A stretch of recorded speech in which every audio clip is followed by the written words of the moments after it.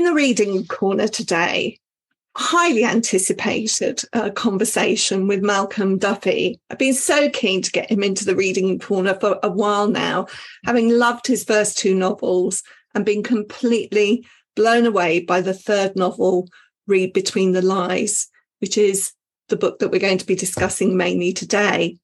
In fact, it has a title that could be read two ways, and that's highlighted by the typography on the front cover: Read Between the Lines or Read Between the Lies. I think maybe I should ask Malcolm to kick us off how he would read that. Thanks, Nikki. I would read it as Read Between the Lies, but I don't mind if some people actually read it as Read Between the Lines, because I think there's a bit of ambiguity in the story, and I quite like that. The fact that what is the story about? There are certainly lies within the story, but it's a well-known English phrase, read between the lines, that things aren't quite what they seem. So I really quite like that ambiguity in the title, and I don't mind if people go for either one. I think it's probably the only book that I've read that has a title that can be read in two ways like that. So it's pretty unique, and I absolutely love it. But I think we have to start off. There are two boys who are the main characters, Ryan and Tommy, and I think we have to start with them. And maybe a way in is to hear something from the very beginning of the book, which will set it up for us. When I first started thinking about the story, I thought I knew I wanted to write about dyslexia, but I thought, how am I going to enter that story? And I thought it'd be quite interesting to have two characters who are both dyslexic, two boys, but one of the boys has really come to terms with it. It's not a problem for him at all. He's going on through his life. And the other boy, it's really a hidden secret. He hasn't really come to terms with it. In fact, he doesn't really understand that he is dyslexic. And I thought there was a really nice contrast there, because in a way it reflects the world we live in, that, they say that as many as 1 in 10 people are dyslexic, but many of those will be undiagnosed. They don't even know it, sometimes until really late on in life. So I thought it was really interesting to create these two characters. So what I like to do is read the first chapter of the book, and this features the young boy Ryan, and he's the boy who, he knows he's dyslexic, but he's come to terms with it. He's had it diagnosed, and it's not really interfering in his life in a major way. And Ryan and Tommy come from two different parts of the country. That's something else I like to do in my books, is explore the British Isles and the breadth of language and people that you get. And Ryan comes from Northumberland in the northeast. I'm from Newcastle originally, a Geordie. But this first chapter, it's called New Arrival, and this is told from the viewpoint of Ryan. I'm 45% scared, 45% excited. The other 10% is confusion. I wouldn't feel any of these things if I was just passing through. But he isn't, he's staying, thanks to them and their situation, which is now our situation. Why did they have to go and do something so permanent? They didn't even bother asking me what I thought, just went ahead and did it. My opinion, as usual, is worth less than an empty milk carton. Get a shuffle on, shouts Dad. I stand, staring into my open wardrobe. Not something I do very often. I normally decide on clothes in milliseconds, sometimes even faster. But today, I decide to choose carefully, let him know what I'm like, who he's dealing with. After much rummaging, I find the perfect thing. Ryan, hollers Dad. Once he gets above a certain level, I know it's time to move. A loud voice is usually as bad as it gets. Maybe a glare, sometimes a stump. What in God's name have you been doing up there, he says, as I make my way downstairs. Getting ready? He lets fly a huff. She's waiting by the front door, looking anxious, fiddling with her cuff. We can't be late, Ryan, she says, exasperated. Not today. Can't see how a few more minutes is going to make much difference. Certainly not to him. She sets the alarm, locks up when we climb into Dad's car. He starts the engine, and she puts her hand on his. Together, they find first gear. They look at each other and smile, trying to reassure each other everything will be all right, which it probably won't. We move off. Dad's car normally smells of damp socks and heat rub. Today it smells as though we crashed into a cosmetics department. She's made an extra large effort for the new arrival. Never seen her go to church, but if she did, imagine this is how she'd look. Tweed jacket, long skirt, smart shoes, earrings, pearls, hair neat and tidy. Considering where we're going, it seems a total waste of time. She is Dad's girlfriend. He's way too old to have one of those.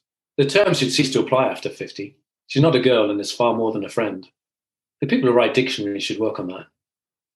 You okay, sweet? Asks Dad. That's new. Never heard him call Mum that. Called her a few other words, the type that would get you in trouble. But that was mainly at the end. I'm fine, Mark, she says, smiling at him. I think he wants to smile back, but there's a busy junction coming up, and he's driving way faster than usual. Can feel me insides being squeezed like a damn towel. Not sure what the knot's doing there. I'm not the one who's done anything wrong. Okay, Ryan. She asks me that a lot. Always give her the same answer. Aye. Which is a lie so large it's borderline obese. I was okay before this happened. Stare out of the window at the houses. Bet the people in them don't have a life like mine, where things have turned upside down. All they've got to worry about is what to have for dinner. She glances nervously at her watch. I've definitely made them late. A bit bad. We're getting closer. I can tell by the way that her fidgeting has gone up a level. Must be weird for her, but it's weird for me too.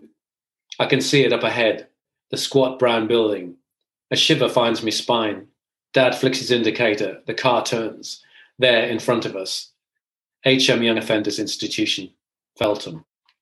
There's so many different things that I want to pick up from that introduction, including the title, actually, New Arrival. Was it your idea to write this as though it could have been written by somebody with dyslexia? It's spelled NWE, and then Arrival is ARRVAIL. Yeah, it was something that I've actually been involved with a dyslexia charity called Nessie. And it's something that they do, and it's actually very attention-grabbing. They post a lot on Twitter and other social media. And they quite often write things in dyslexia type so that somebody who is non-dyslexic can still read it, but they get an impression of what it's like to be dyslexic. And I think that's what I wanted to do with the book, because obviously I want people who are dyslexic to read it as well, but non-dyslexics quite often think, well, what's it like? What does type look like? And this is one thing that can happen where it's going to appear jumbled up. So obviously if you was to write the whole book like that, it'd be pretty hard for a non-dyslexic to read. But I wanted to write the chapter headings with the words jumbled up a bit, but so that you could still read them. And I think it's a technique that I'm quite pleased with, and I'm glad I did it, because it just gives a little glimpse into the world of what it's like to be dyslexic. So we learn that Tommy, the older of the two boys, he's 17, Ryan's 16. He's in this Young Offenders Institution. He's just coming out on licence. He's been told that he's got to keep out of trouble. Whether he can do that or not, we have to read into the story to find out. What's the relationship between these two boys like? I think it begins up in the story is very, very fractious, because not only are they from different parts of the country, Ryan, his dad, has moved in with his new partner, Naomi, and Tommy is Naomi's son. So he's been brought to a different part of the country. He's now living down south, and he's now, I guess, forced against his will to live in a house with another teenage boy who he doesn't know and doesn't understand.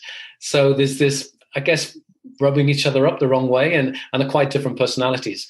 Ryan is a bit of a bookworm. He's obviously a bright boy, does well at school, his shoes are polished. And I guess Tommy is in some ways the black sheep of the family. He's obviously been to Feltham Young Offenders, so he's done something pretty bad. So they're a bit chalk and cheese in a way, but as the story progresses, they realize they have more in common than they realize, that they're actually both dyslexic. They share that. And as we go on through the story, we really realize that they do grow to like each other. And there are commonalities in their stories. So they have, I guess, like a lot of people, they have more in common than they think. But at the start, I wanted them to be, poles apart in a way. And something else I wanted to do with the book, which I've never done before, is write each alternate chapter from their viewpoint. But it's all sequential, so it's not like you're jumping through time frames as well. But again, it was quite a challenge, but it was quite a fun challenge in a way. With every different chapter, you've got a different boy's viewpoint on the story and what is happening in their world. So that was quite a fun challenge to set myself up. A different viewpoint, but how different are their voices? Yeah, obviously there's the language one. Ryan speaks in I guess, a gentle Geordie accent, because not everyone has very broad dialect, and Tommy is from down south. But Ryan sort of, I think, is more outspoken, and he sort of speaks his mind. And Tommy, I guess, is the cooler of the two. He sort of, I guess, internalizes things a bit more. He's quieter, and he is a girlfriend as well that he'd like to get back with. So yeah, I think I've spent a lot of time in making sure that they were very different in their own way, although they have dyslexia, that they were strong characters and had characteristics that separated them chapter by chapter. I think I would describe it as a sort of awkward tenderness that develops between them. Ryan clearly looks up to Tommy, and even when he's lying on his bed, he says, lying on my bed like Tommy, so that kind of gives a sense of him looking up to this boy who's only a year older than he is. Exactly. And I think it's something that I see in my teenage daughters and other teens that I come across, is that not necessarily hero worship, but sometimes people want to be someone else. And I thought it'd be quite interesting in this case if Ryan, who's a bit of a goody two-shoes, actually would like to be a bit more like Tommy, who's a bit of a rebel and has been in trouble. And Tommy would like to be a bit more like Ryan. And that manifests itself in the story where Ryan tries to or wants to do things that are actually a bit bad. And Tommy wants to do the opposite. He wants to get on and study and learn to read and write and do better at school, not only for himself, but for his mum, who's obviously upset a lot by going into young offending. So I thought that was a really interesting dynamic to explore.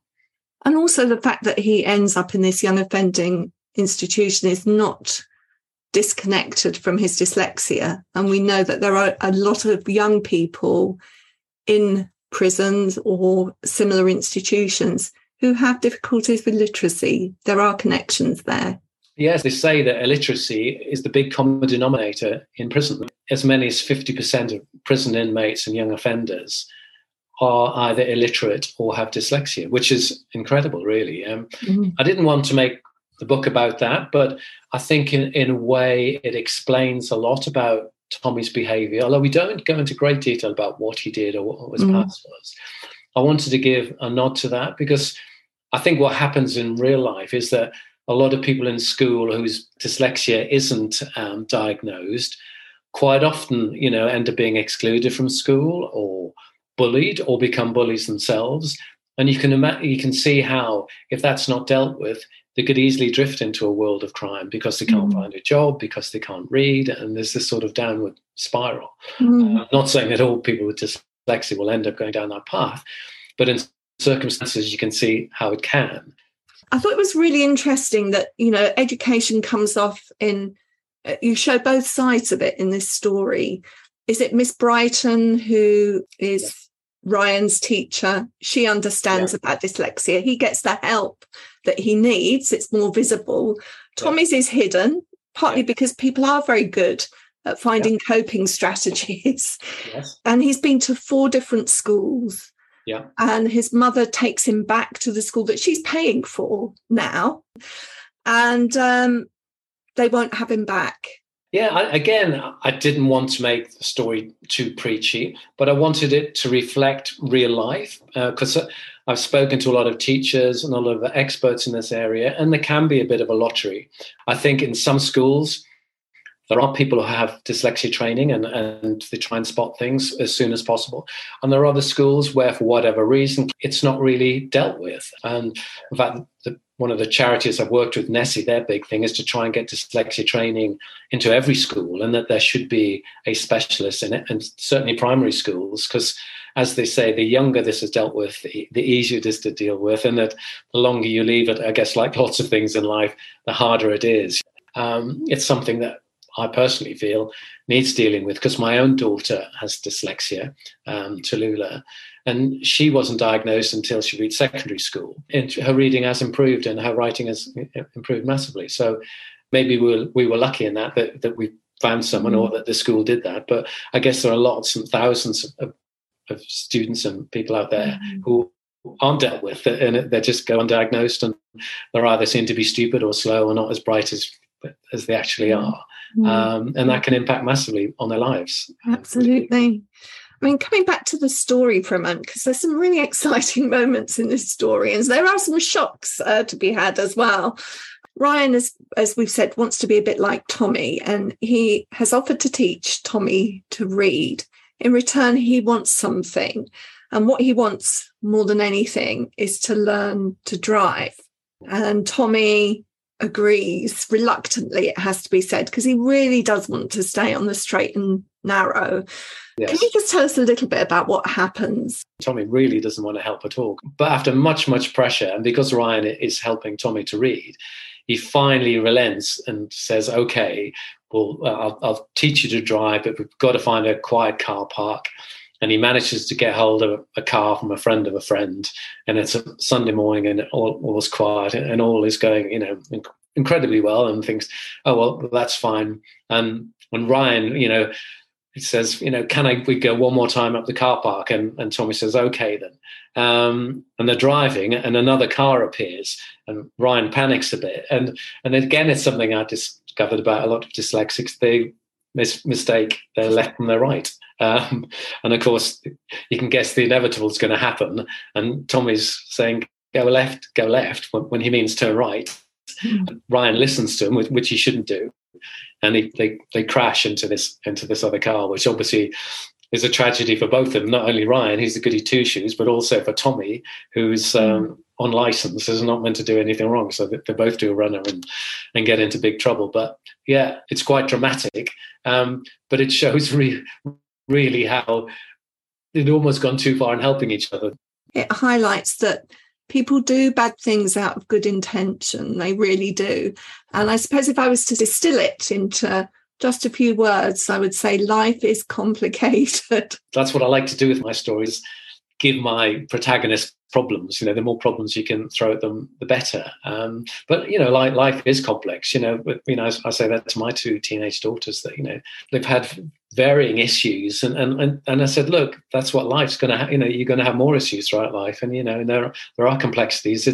It's how you deal with them that is the real thing, and it's you've got to do it with fortitude and with your eyes wide open, and you also need to speak to people. I think that's a common theme throughout my books. The characters tend to do things and don't tell the right people at the right time what they're doing. I'm not going to say what other things occur in the story, but I think one of the things that I really appreciated, this isn't preachy in terms of talking to teenagers, because the adults are very fallible too.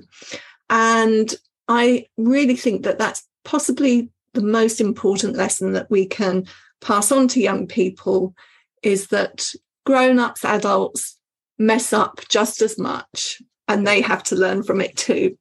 Exactly. We're all fallible. We've all got feet of clay. No one is perfect. When I give talks in school, I always say, look, in this room, there's 100 people or whatever. There's no one 100% bad and there's no one 100% good. There's variations of the two. And, as parents, me and my wife, we try to set a good example, but, we sometimes fall off that particular horse and you've got to climb back on it and try and set as good an example as you can. But as the book shows, all of the adult characters in it make mistakes of varying degrees, and they have to learn from it, and so do the children around them as well. I think it becomes very evident just how skillfully crafted this is, because a lot of those things to me now seem to be seeding what comes later. So I don't know whether that just came in a flow or whether you had to go back and craft it in that way. They actually say, is it easy reading is hard writing? And I'm a great believer in that I like the stories, and in some ways to be an easy read and then it flows. For me, everything is about the flow of the story and that everything has to come together. But that involves a lot of rewrites and a lot of drafts and a lot of exploring each character, the weight you put behind each character, where they appear, what role do they play? Because I've written a few screenplays in my time, and you actually learn a lot from that when you're writing stories. And there's one great thing is that what is each chapter delivering? And I think that's always a great thing. They say that with every scene in a film or piece of drama. What is it delivering? What is the purpose of it? And there's one rule of screenwriting which I think is great. It's that every scene should either move the plot on in some demonstrable way, or you should learn something about a character. And I actually think that's a great bit of advice for writers. Sometimes when I'm writing a character, sometimes I've just got people talking, go, well, where's this going? Have we learned anything about the character, something new? And you go, well, that is worth having in place. Or has the plot moved on? Or is it just more of the same? But if it's more of the same, it's got to stop. So when I went through the book and all the drafts, I tried to make sure that each chapter, like that first chapter that you've heard, quite a lot happens in that. You learn a lot about Ryan, and then also there's a big plot setup as well. It's something that, as a writer, I feel I must do, and I'm actually, slave over that. And hopefully, eventually, after draft after draft after draft, it all comes together and comes across as seamless, although at times it wasn't. Yeah, it's exactly like that. And I was reflecting on your final lines in chapters. Often people talk about first lines, getting people interested, grabbing their attention. Or they sometimes talk about ending a chapter on a cliffhanger. You do have some cliffhangers in there, but actually the final lines that are not cliffhangers are really interesting. So the one, for instance, when Tommy is in his old school, Hamilton, with his mum, and the head is there, he's been having a conversation with his wife about what they're going to have for dinner.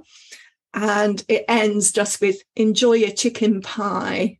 Yeah. And it says so much, the final line. I love a good final line. Oh, well, I do as well.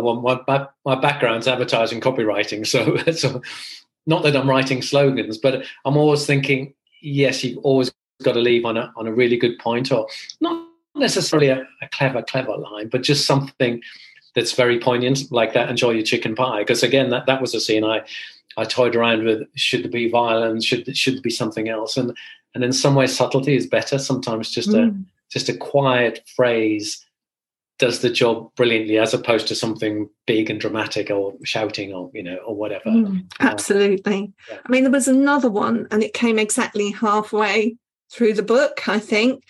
They've been going to look at a new house, and the final line talks about Tommy going off to look around more empty rooms. And to me, that felt like a metaphor for their family, this house with its empty rooms. And through this story, they've got to somehow fill their rooms, not just their physical rooms, but as a family, they've got to fill their rooms. Yeah, no, I think that I'm glad you picked up on that, because again, I think it shows how adults and I guess young adults view things like houses, like there's this empty house. And the mum and dad are getting so excited about it because they can see the potential. And Tommy and Ryan just see empty rooms.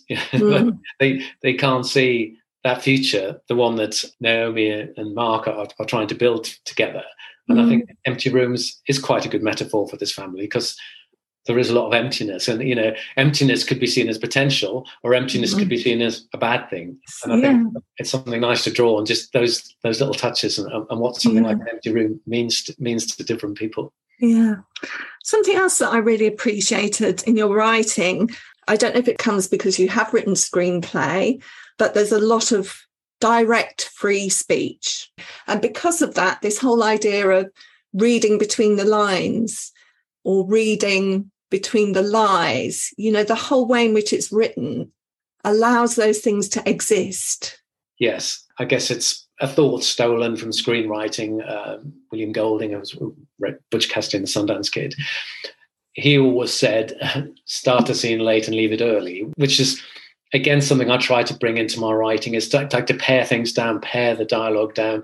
Don't always start at the obvious point, and don't always leave at the obvious point, because you can let your reader fill in an awful lot. And I think as I progress through my 3 books, I'd like to think I've got better at that. And you've got to give your reader an awful lot of credit that they can work things out. That in the first chapter, I could have talked a lot about that they knew he was going to prison or what Tommy had done, and I'd go, no, leave that to the imagination in the story, and never actually say what Tommy did. And that was deliberate.